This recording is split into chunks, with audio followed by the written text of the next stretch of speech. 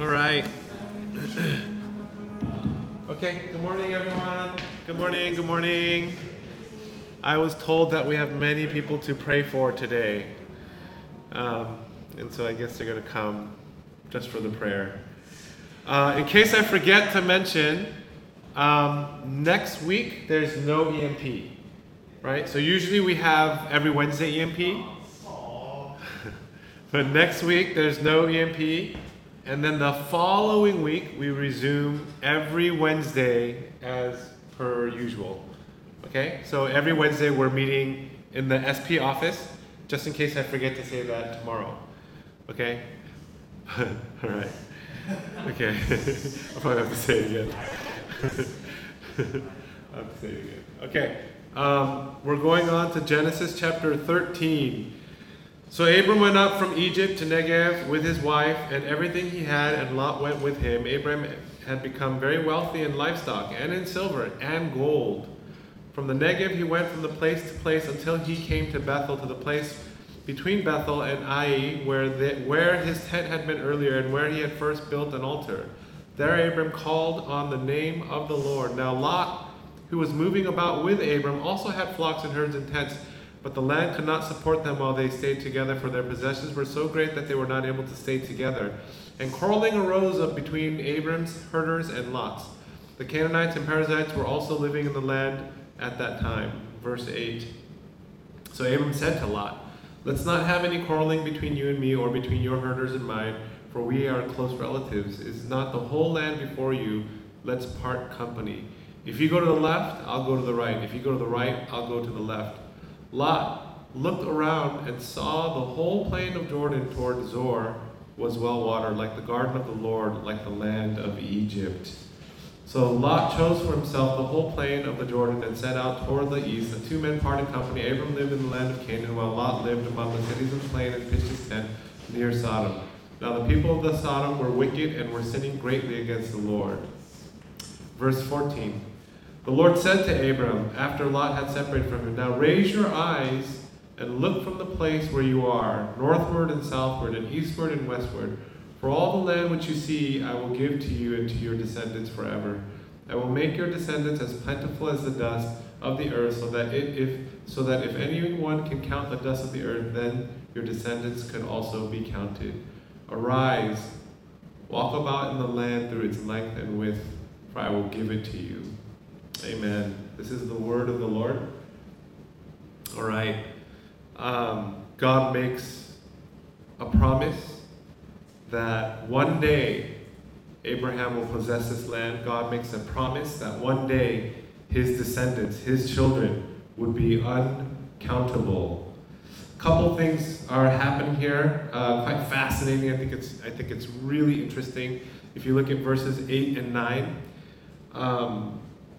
Abraham, I mentioned yesterday that they had left their home, and most biblical scholars actually believe that God gave Abraham the call earlier. So we read yesterday, what it looks like chronologically is Abraham stops in Haran, halfway, right? After about 5 years, their family settles. The whole family settles. They're supposed to go to Canaan. But most scholars believe that they were called even before, in their previous home.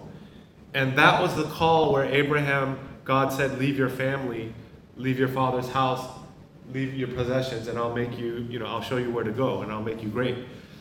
And so if you look at it in that context, right, what happens is Abraham actually brought his whole family, right? And then I told you if you cross-reference scripturally in the book of Acts, there's a reference to Abraham and his family, and if you also cross-reference in Joshua 24, I think I mentioned yesterday, they both indicate in both these separate accounts that Abraham's family had fallen into idol worship, that they had fallen away in their faith.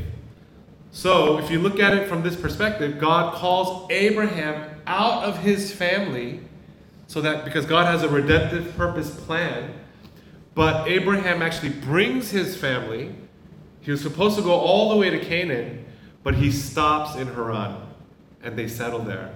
And from all accounts, their family, which is the last line, which is the only hope for the Messiah to come, God's redemptive purpose and plan, that whole mission is now being jeopardized. The hope of all humanity now hinges on whether or not Abraham's going to obey. Isn't that crazy?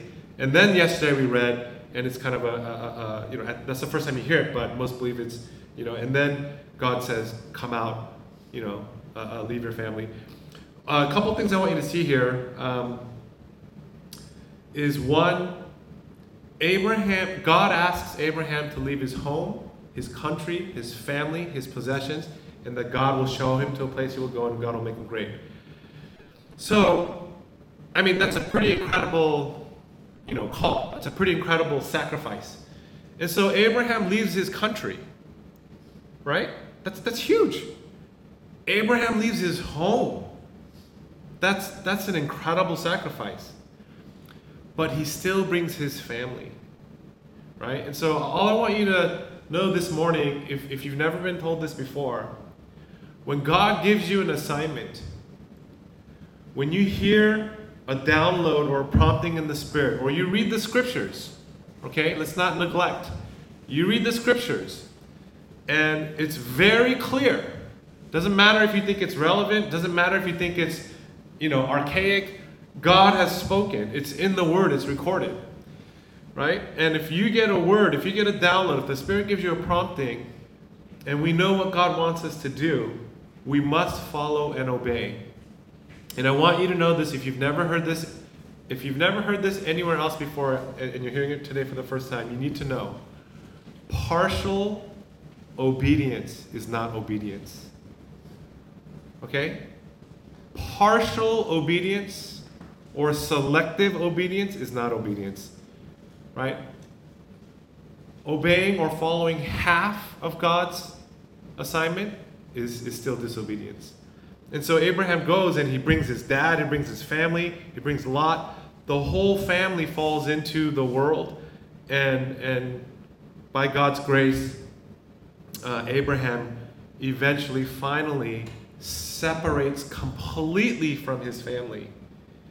And so what's going on here in verses 8 to 9 is, I think this is really fascinating. I love it. Abraham, at one point, comes to this place where, I need to obey God. I need to follow God. I need to trust God. I know that if God is for me, no one can be against me. I know that if God's favor is on me, wherever I go, there's going to be provision and blessing. God will work it out. And so, remember, Abraham is the older. He's the uncle, right? Lot is the nephew. And so, if it says, if you go to the left, I'll go to the right. If you go to the right, I'll go to the left. And so there's this incredible land. They're both growing. Their herds and properties are growing. And Abraham basically comes to the place where, there's conflict. There's strife. This is not good relationally. Lot, I'll give you first choice. You can have first choice. You choose the land, and if you go to the right, I'm going to go to the left. If you go to the left, I'm going to go to the right. That's incredible. That's incredible. As seniority and a namesake, whatever, you would think you would fight for the better position. Inheritance, if you have siblings, land, job opportunity, you would scope out and look and ascertain for yourself what is the best potential position for yourself to gain in the long. And Abraham he's not concerned about any of that. And the scriptures tells us that Lot, then he goes, he's licking his chops. He's like, I can't wait. This is awesome. This is an opportunity of a lifetime.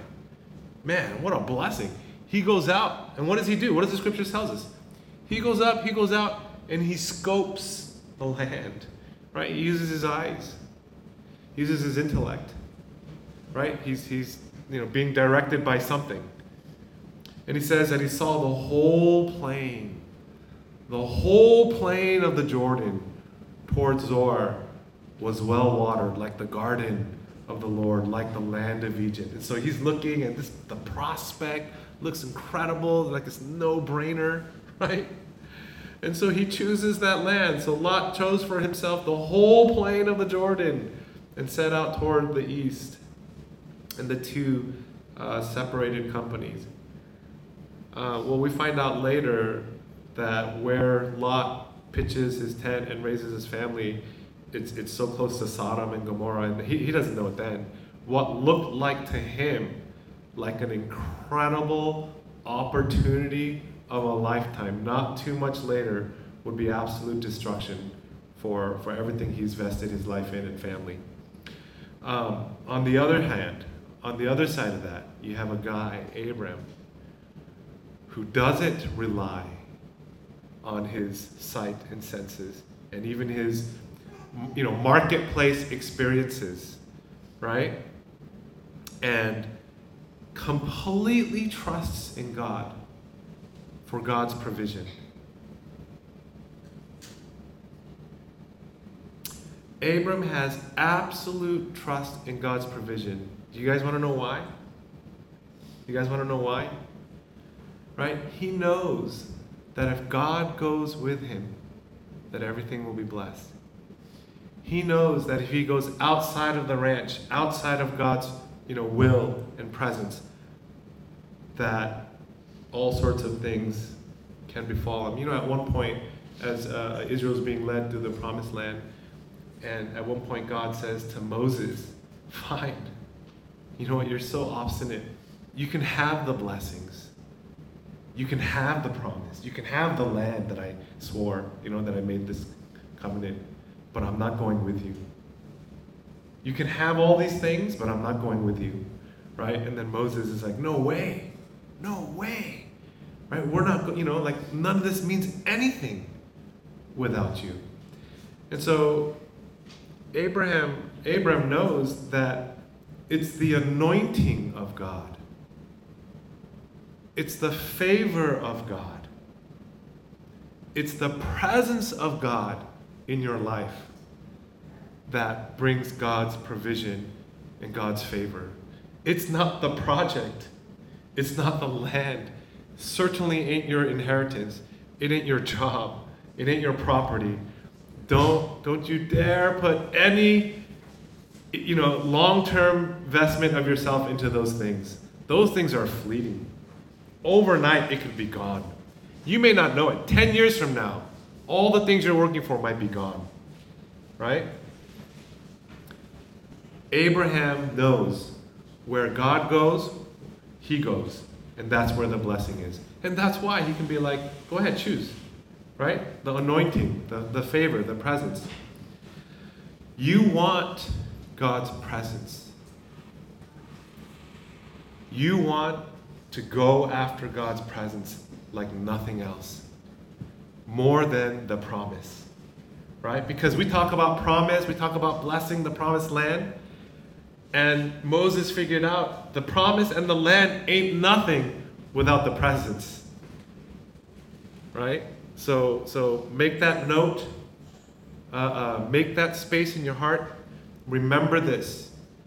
You want to always go after the presence, not the promise. Right? And that's why we pray things like, God, are you in it? Right? Have you heard that phrase? Are you in it? God, is this your will? God, is this pleasing to you? That is the most humble, most modest, most in love, God first, I'll go where you go, prayer that you can ever pray. Are you in it? God, is this pleasing to you? Is this your will? Don't be like Lot. Don't lick your chops at an opportunity and be like, whoa, look at all these opportunities. We don't know what's 10 years, around the bend. Right? Far be it from us to go somewhere because we thought the promise and then we left the presence. You want to wake up every morning, every week, you want to rededicate, recommit. Am I going after God's presence? Am I seeking more of Him? I don't know if you guys have noticed this year in the fast. I've certainly noticed over the last couple of years. But if you guys remember, we used to always be about what are your prayers? And let's contend for these prayers, right? And we had all good, everything, right? Right? And then the last couple of years, I hope you've noticed, we've been saying, let's just come and meet with God. Let's make Christ the central focus, Right? Why? Because we know if you're in the right place, in the presence, in the favor, all those things, Matthew 6:33, seek first his kingdom and his righteousness, and all these things will be added to you as well. And so I understand, if we don't pitch it in a way like you can pray for these things and you can get it, I understand that we may have a lower turnout. I get that, right? But those that do come, and I want the presence, man, they're going to be blessed. And then what God does in their lives and the testimonies will have a far greater resounding effect than, hey, pray for the things, you may or may not get it. Does that make sense? Right? And usually in the past, I would always say, pray for these things. And then I always, halfway through the fast, I'd be like, hey, you guys know your prayer request has probably changed halfway through, hasn't it? Right? A lot of people pray for certain material things. Not bad, certainly not bad. Certain breakthroughs. But then oftentimes people halfway through is like, you know what, as I'm fasting and I'm praying, the Lord has been doing a work in my heart, and I know that I just need more of Him. Right? In the scriptures, there's a lot of debate in the New Testament when Jesus says, I go to my, Father's house and I prepare a place for you. And a lot of translations, NIV, I think it says, in my Father's home, there's a mansion. I think one of the translations is mansion. This idea of mansion. Some interpreters wrote and did the best they could and said, oh, God's house must be big. And they just wrote in that word mansions. And so there's this idea that each of us, based off of how we live our life here, right? Merit-based, spiritually speaking, that greater is our reward.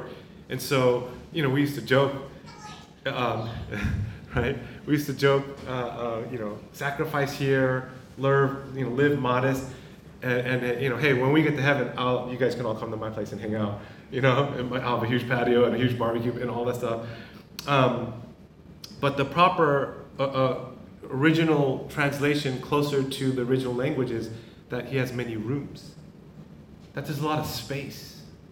It has nothing to do with the quality or the whether it's a certain type of material. Does that make sense? It's not about size. It's not about how good or how better. It's just that God has a lot of space for His sons and daughters. You guys remember when you were kids? Right? We may have forgotten. Sometimes I forget, and I'm sure we've all forgotten. But as I hope, generally speaking, right? I don't want to make too many assumptions. That for most of us, when we were kids, my fondest memories as a child, is just waking up as a 4-year-old, 5-year-old. I don't think I ever compared, what kind of houses my cousins lived in, or what types of schools or cars or material. I don't think any of those thoughts ever came in, until maybe my teens, right? But at a young age, as long as your parents were there, as long as you had a place to sleep and some good food, you're good, right? And sometimes our longing to go back home it's not the house, it's not the material things per se. It's this safe place, it's this zone, it's this full acceptance, unconditional love, full provision. You didn't have to worry about tomorrow or the next. And there's this place, and that's home. That's God's presence. This place, this garden, this relationship, where God says you don't have to worry about anything. Man, you're home, and I've got tons of space and many rooms. And so I just want to remind us this morning, man, that we have a home, that we have a Father, that we have a presence for us eternally, that God had always intended for us. And so, I hope I can challenge you and encourage you in that way. You don't want the promise only. You don't want the land only. You always want to go after the presence. And a really good, humble prayer. If you say one of these, prayers at least once a day throughout the day, as you're making decisions about your work, as you're making decisions about relationships, about your finances, in any aspects of God, is this pleasing to you? Right? God, is this, we teach, you can hear God's voice, and we certainly believe that, and we'll continue teaching that, and you can continue refining that. Right? But honestly, sometimes it's hard. Sometimes you don't have enough time. Sometimes you don't always get that supernatural conviction. Is it your will? I think you want to start, is it your will? God, are you in this? If you're in this, then I'm okay with it, no matter what happens, outcome, good or bad. If you're not in it, I don't want to be in it. And then a really good one is, God, is this pleasing to you? I want to do that which is pleasing. And I think earnestly and honestly, a humble prayer like that, the Holy Spirit will speak to you. Right? He might say, yes, absolutely, go, I delight. He might say, no. Or he might say, wait. Wait is also an answer. Right? A lot of times we want yes or no. It has to be one or the other. Wait is also an answer. It's probably the answer we hate the most. No, we have closure. Fine, then I'll do something else. Yes, awesome, God's in it. Wait is also a response from God. And that's the one you need to, probably most of us have to learn. So God continues, now raise your eyes and look from the place where you are northward. It was about 10 years from when Abram leaves, about 15 years from original home, and then 5 years to Haran, and then 5 years to Canaan, and then a sum total of around 30 years from the point where God says, I'm going to make you great and your descendants uncounted. It takes about 30 years before Abraham and Sarai actually have a child. And so that's a lot of waiting. God gives a promise, an incredible promise. And it's exciting. How could you not think about this? Every day, every minute when God gives you a promise. Non-stop for like a month, right? And then 2 months, and then 3 months, and then you kind of forget, and then you remember, and then a year, and all those things go by. We have to cling and remember that God is a promise keeper.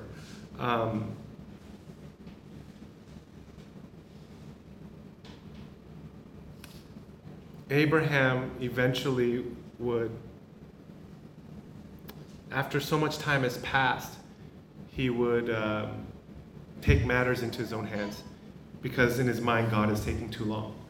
God is not taking too long. God is forming, is building character. God is building something in Abraham so that in the long run, things that are built can last. We have to trust in God's timing. We have to believe that when God gives a promise and it doesn't happen immediately, that God has a reason. And so we have to cling, we have to hold, we have to continue to have that faith. Okay, so I want to go back to one point and then we'll wrap up. I mentioned very early on that partial obedience is not obedience, right? God says something, but you only do follow through halfway, right? Like mom and dad says, hey, take out the garbage. Oh, yeah, okay, mom. I take out the garbage and I put it by the, I take it out of the bin, so I have to tell myself I'm going to take it out, but then I forget to take it out, right? And in my mind, it's like, yeah, I'm on my way. I've done one step. I've listened to my mom. But at the end of the day, my mom comes home and the trash is still there. Does that make sense? Right? Partial obedience is not obedience. You can't take lightly God's word. You cannot take lightly God's word. You cannot pick and choose. With God's words, He created the heavens and the earth, light and day. He birthed us. He gave us life. He only had to say it once. He didn't have to say it twice. And all of creation obeys. All of the cosmos obeys. And so when God speaks, and in God's word, it's non-negotiable. We must obey. Do not take lightly the words of God. Get into it. Understand it. Ask God for more revelation. I like how Francis Chan says it in his book. There's all these debates of, once saved, always saved, or you're saved, but you can lose your salvation. That you can make plenty of arguments for both. God's work on the cross is once and for all humanity. And then some will say, well, it's only for those who actually believe in Jesus, who subscribe. Okay, so there's all that. I believe, and what we teach is, once saved, always saved. Christ's work once and for all for those who profess the name of Jesus. I think there's plenty of places in scriptures for us to acknowledge that. The question, we won't get into it now, is even if you say you're saved, how do you know you're really saved though? That's the part, If we're saved, and God says we're saved, and we profess, then yeah, done deal, Holy Spirit seal. But then you have people who have said this and then who completely fall away, right? And so then the question we don't have to get into is, well, were they ever really saved? Did they really ever actually really make that commitment? That's a whole other field. I don't want to hurt our brains too much this morning. Okay, it's 7:25. But this is what Francis Chan says. Okay, put all that aside for a second, okay? Put all that aside for a second. Scriptures is very clear. My sheep hear my voice. My sheep hear my voice. And this is what Francis Chan says. There's sheep, and then there's goats. Sheep do what the shepherds say, and goats do not. So on that last day, there's going to be sheep and goats. So, what I usually teach is fruits of the Spirit. First of all, it's none of our business, not my job, not your job, to say whether or not this person or that, saved or not, right? Leave that up to God, right? But as a discipler, as someone who has to appoint leaders, we look for fruits of the Spirit. They're quite evident, and they should be quite juicy, for spiritual leaders, right? And so that's what happens. Jesus goes, and he goes to the temple, and nothing is happening there. People are not praying; they're selling money and exchanging goods. Then he goes out. The scriptures shows you that he goes, and it's almost like he wants to do something, but then he leaves. He has to go somewhere with his team, his disciples. On the way, he's hungry. He sees a fig tree, and he goes to it to get fruit. There's no fruit, and he curses it. He says, "May no one ever eat from this plant or tree ever again." Right? And so, if you look closely, it's not coincidence. Jesus goes to the temple. There's no fruit. These people are acting like they're religious people. And he wants to do something, but he has another appointment, so he goes, he's hungry, he wants to eat. There's this fig tree, there's leaves, but there's no fruit. Generally speaking, one of the commentaries I read is figs only have leaves in season when there should be fruit. So when you see a fig without leaves, it's an imposter, it's fake. And so he curses it, says, let no one ever eat from this again. He's talking about the whole Pharisaic religious institution, right? It looks like it should have fruit, but it has no fruit. I'm done with this. This system, this wineskin is no more. And then the next day he comes back and he overturns the tables and he says, this place is supposed to be a house of prayer. What are you guys doing? Right? And so fruits, we have to live in obedience. We have to obey the word of God. Don't settle for I'm saved. And one day my eternal soul is going to live in paradise. And until then, discomfort prevention is like our mandate, right? Forget that, man. Forget that auto cruise pilot thing, man. Hack that, right? Obey, follow, presence. Lord, more of you. Amen. Let's have Rachel come up. And he's going to lead us in a worship. Think about this for a second. The universe obeys his every word. And God gives you a choice. God gives you free will. My invitation for us this morning is to come before God and declare his goodness, declare his purposes. We understand the full weight and brunt of judgment that he has taken upon himself. He now asks us, not under force, not under manufacture. He now invites us to respond, God, to choose to love him, to choose to follow him. He doesn't force, he doesn't make. He's given us this choice. And so let's stand, let's rise, and let's respond this morning with the fullness of our will, with the fullness of our own volition, with the fullness of all the many things we could pursue in our lives. Today, we choose God. Today, we declare his goodness. And so let's respond in praise.